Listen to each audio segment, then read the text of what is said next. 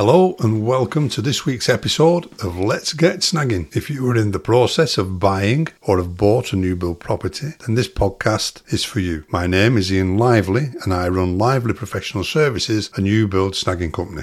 If you would like more information, then why don't you check out our webpage at www.livelyprofessionalservices.co.uk, all one word. So in this week's episode, what are we going to be talking about? Well, something that's really close to my heart.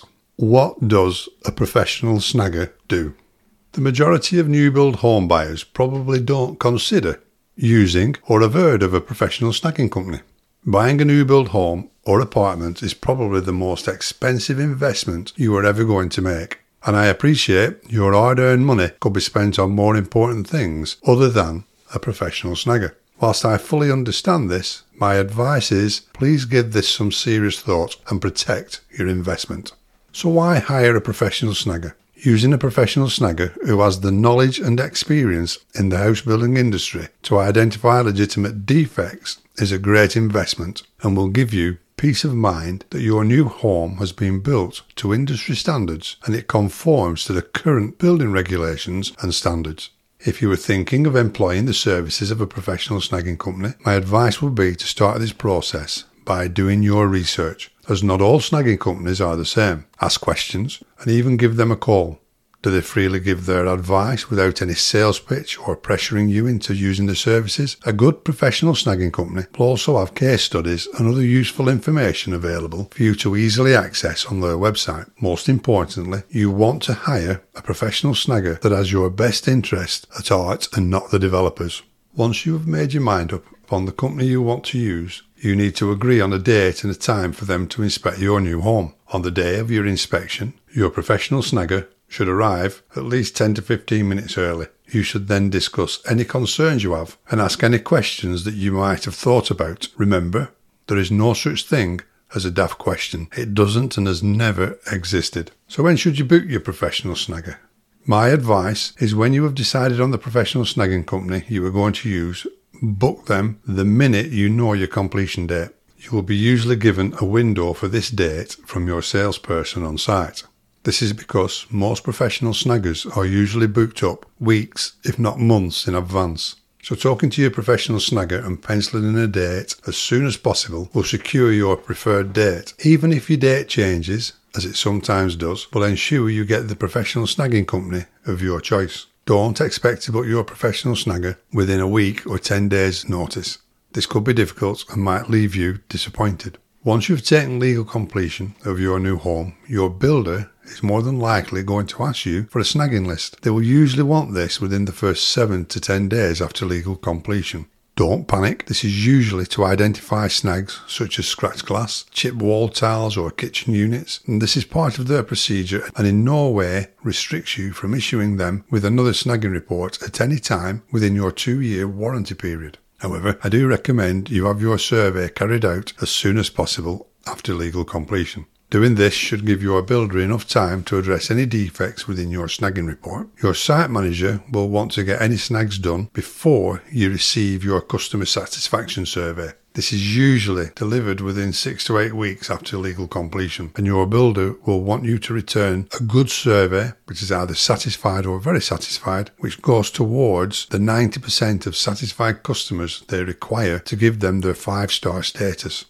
Don't forget, they are also a bonus on the number of good surveys they get and won't want you to give them a bad survey. You can use this to your advantage.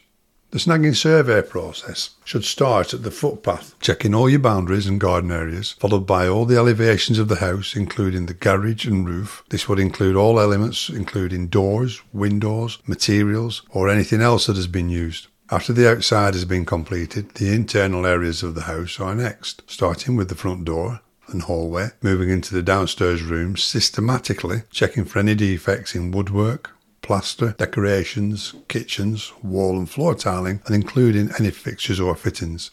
Once the downstairs has been completed, next it's the stairs, landing, and onto the first and second floors, including bedrooms and bathrooms. The last area to be inspected is the roof space, which will conclude the snagging inspection.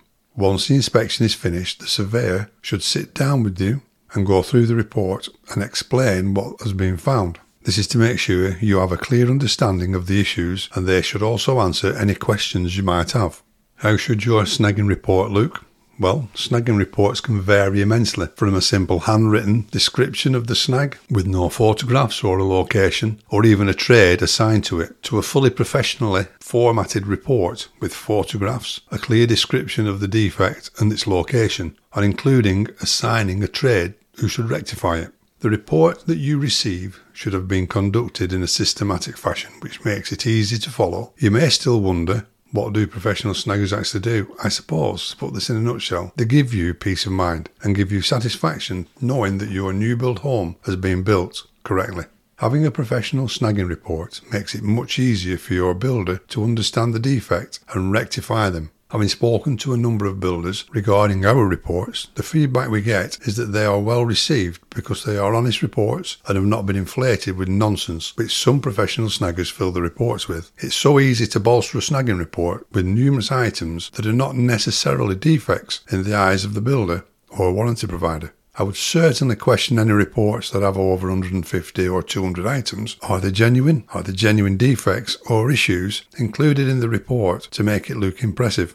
If they are genuine, then my question to your builder will be, how has this house passed its inspection and CML? It's important to make sure your snagging report is easy to follow.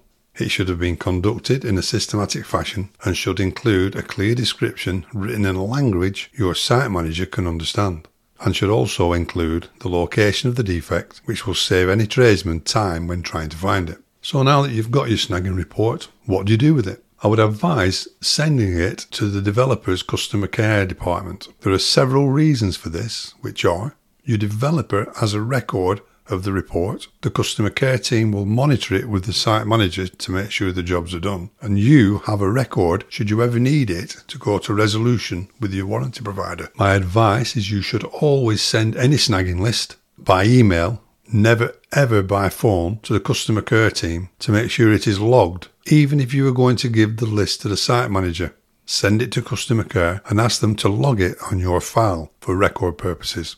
So as we come to the end of this podcast, good luck with your snagging, and if you have any comments or topics you would like me to cover, then drop me an email to socials@livelyprofessionalservices.co.uk and I will do my best to answer them. If you would like more information, you can also visit our website at www.livelyprofessionalservices.co.uk, don't forget, all one word, or our YouTube channel at livelyprofessionalservices.co.uk. If you have enjoyed this episode or any of the other episodes, then don't forget to like us, review us, and subscribe to keep up to date with new episodes on whichever platform you listen to your podcasts on. It really does help us to improve the channel for you. So until next time, thank you for joining me today, and I look forward to talking to you soon.